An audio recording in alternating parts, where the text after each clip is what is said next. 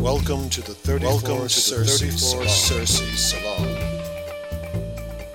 We journey from the ancient world to the cosmos. Take the adventure with us.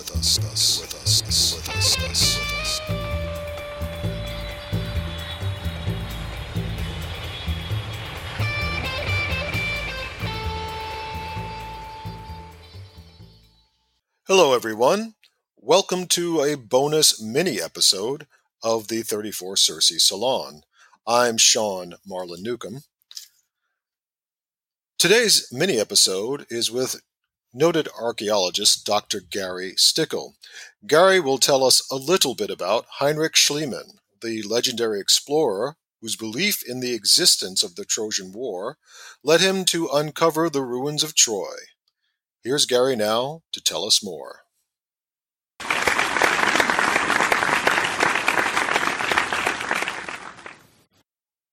What was Schliemann like, just for our listeners, Gary? Can you tell them a little bit about Schliemann and Troy and his quest to find out this place is mythic or not? Yes, actually, Schliemann was not the first one to find the site. There was actually a British gentleman by the name of Frank Calvert who thought the site was Troy.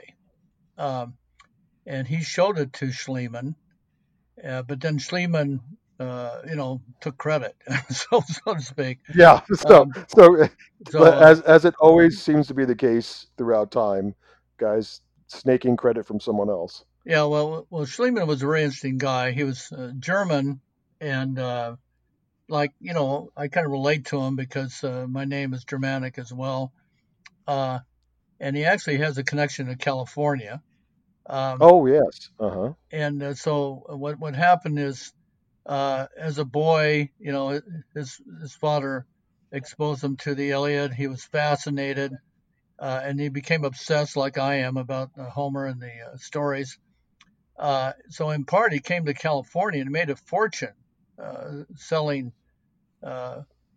supplies to the Gold Rush 49ers, Mm-hmm. and probably made the equivalent of millions of dollars, today. Wow.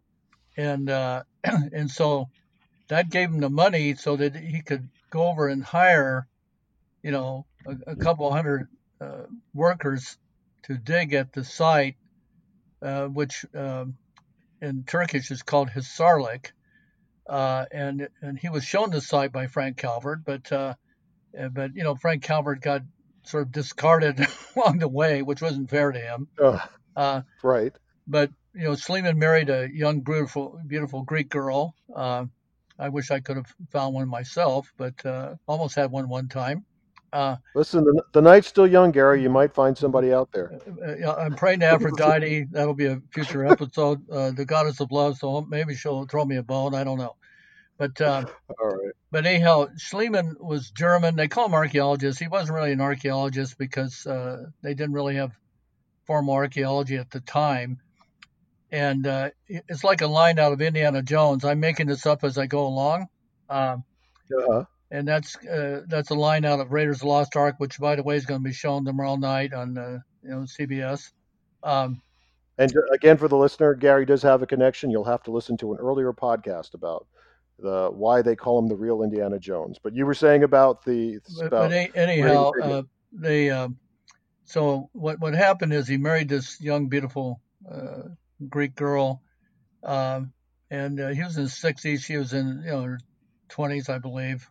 But at any rate, he just found a little gap in age. Yes, but he found this golden treasure. He called it the Treasure of Priam, but as it turns out, it dates much earlier than the time of the Trojan War, which, as you mentioned earlier, is around 1200 BC. And he had his beautiful wife model this golden headdress. Well, that the news reports on that did the equivalent of what we call viral today, of going around the world, and it just enthralled people around the world. And Schliemann said he found Troy and he found the hard evidence and stuff like that, but his methods were brutal by contemporary standards. He dug a huge trench like 100 feet wide, and through the mound of Troy, destroying everything basically. And he was just after big objects and stuff like that. Where today we carefully screen everything and save everything. So, but he Right. didn't know better. And actually, he wrote a pretty good site report on which I happen to have. It cost me $400 to buy it, but it's a beautiful site report. Um, and so he said it was the right site. He said that the level that he said was Troy is not the level that is Troy. He thought there's like 3 levels, 3 different successions of cities, and actually there's 9 established today. And Mm-hmm. Troy 6 being the one, Troy 6 to Troy 7 is the one that most scholars believe was the time of the Trojan War. Um, So for the listener, what does that mean? So Troy 6 or Troy 7 are 6 levels down. What does that mean for the casual listener? Actually, it's the other way around. It's the 6th So it's level up. towards the top. Um, Okay. So what? and How many? So would it be level 1 is the lowest level, and 6 yeah, I is think further Sleeman up? said that level 3 was Troy, but that's much earlier. Um, Gotcha. Okay. So it's actually 3 levels up from that they actually think. yeah, Okay. yeah, And we now most scholars agree that Troy that this place called Troy existed, and that there would probably have been some basis for the Iliad. Is that correct? absolutely. The Okay. the Germans have been digging at Troy since the 80s, 1980s. Financed by Mercedes-Benz, by the way. And they've financed it to the tune of millions of dollars, which I wish I had a connection with Mercedes-Benz. Um, Let's go ask him to help us with Themyscira. yeah, absolutely. So anyhow, the chief director of the dig, his name was Manfred Korfmann, and from Germany, and so I actually met him. He gave a presentation on it at the Getty Villa back in the early 2000s. Um, Hmm. and I met with him. He invited me to Troy, which I thought was terrific. And I made a pilgrimage to Troy in 2004 with a friend. And it just happened on the day I got there. Corbin had to be called away, so I missed him. But I got to see Troy, and it was fantastic. And interestingly, Troy 6, the walls are not straight up and down; they're slanted. And Homer actually mentions this in the Iliad that the walls of Troy were sloped. So I thought that's interesting. Um, No, it sounds like so what we have is an example of the ancient source not being believed, and then someone following those particular leads delineated by the ancients, and finding what they had said had been there to begin with. And it's the same thing we'd like to do yes. in trying to dig up Themyscira.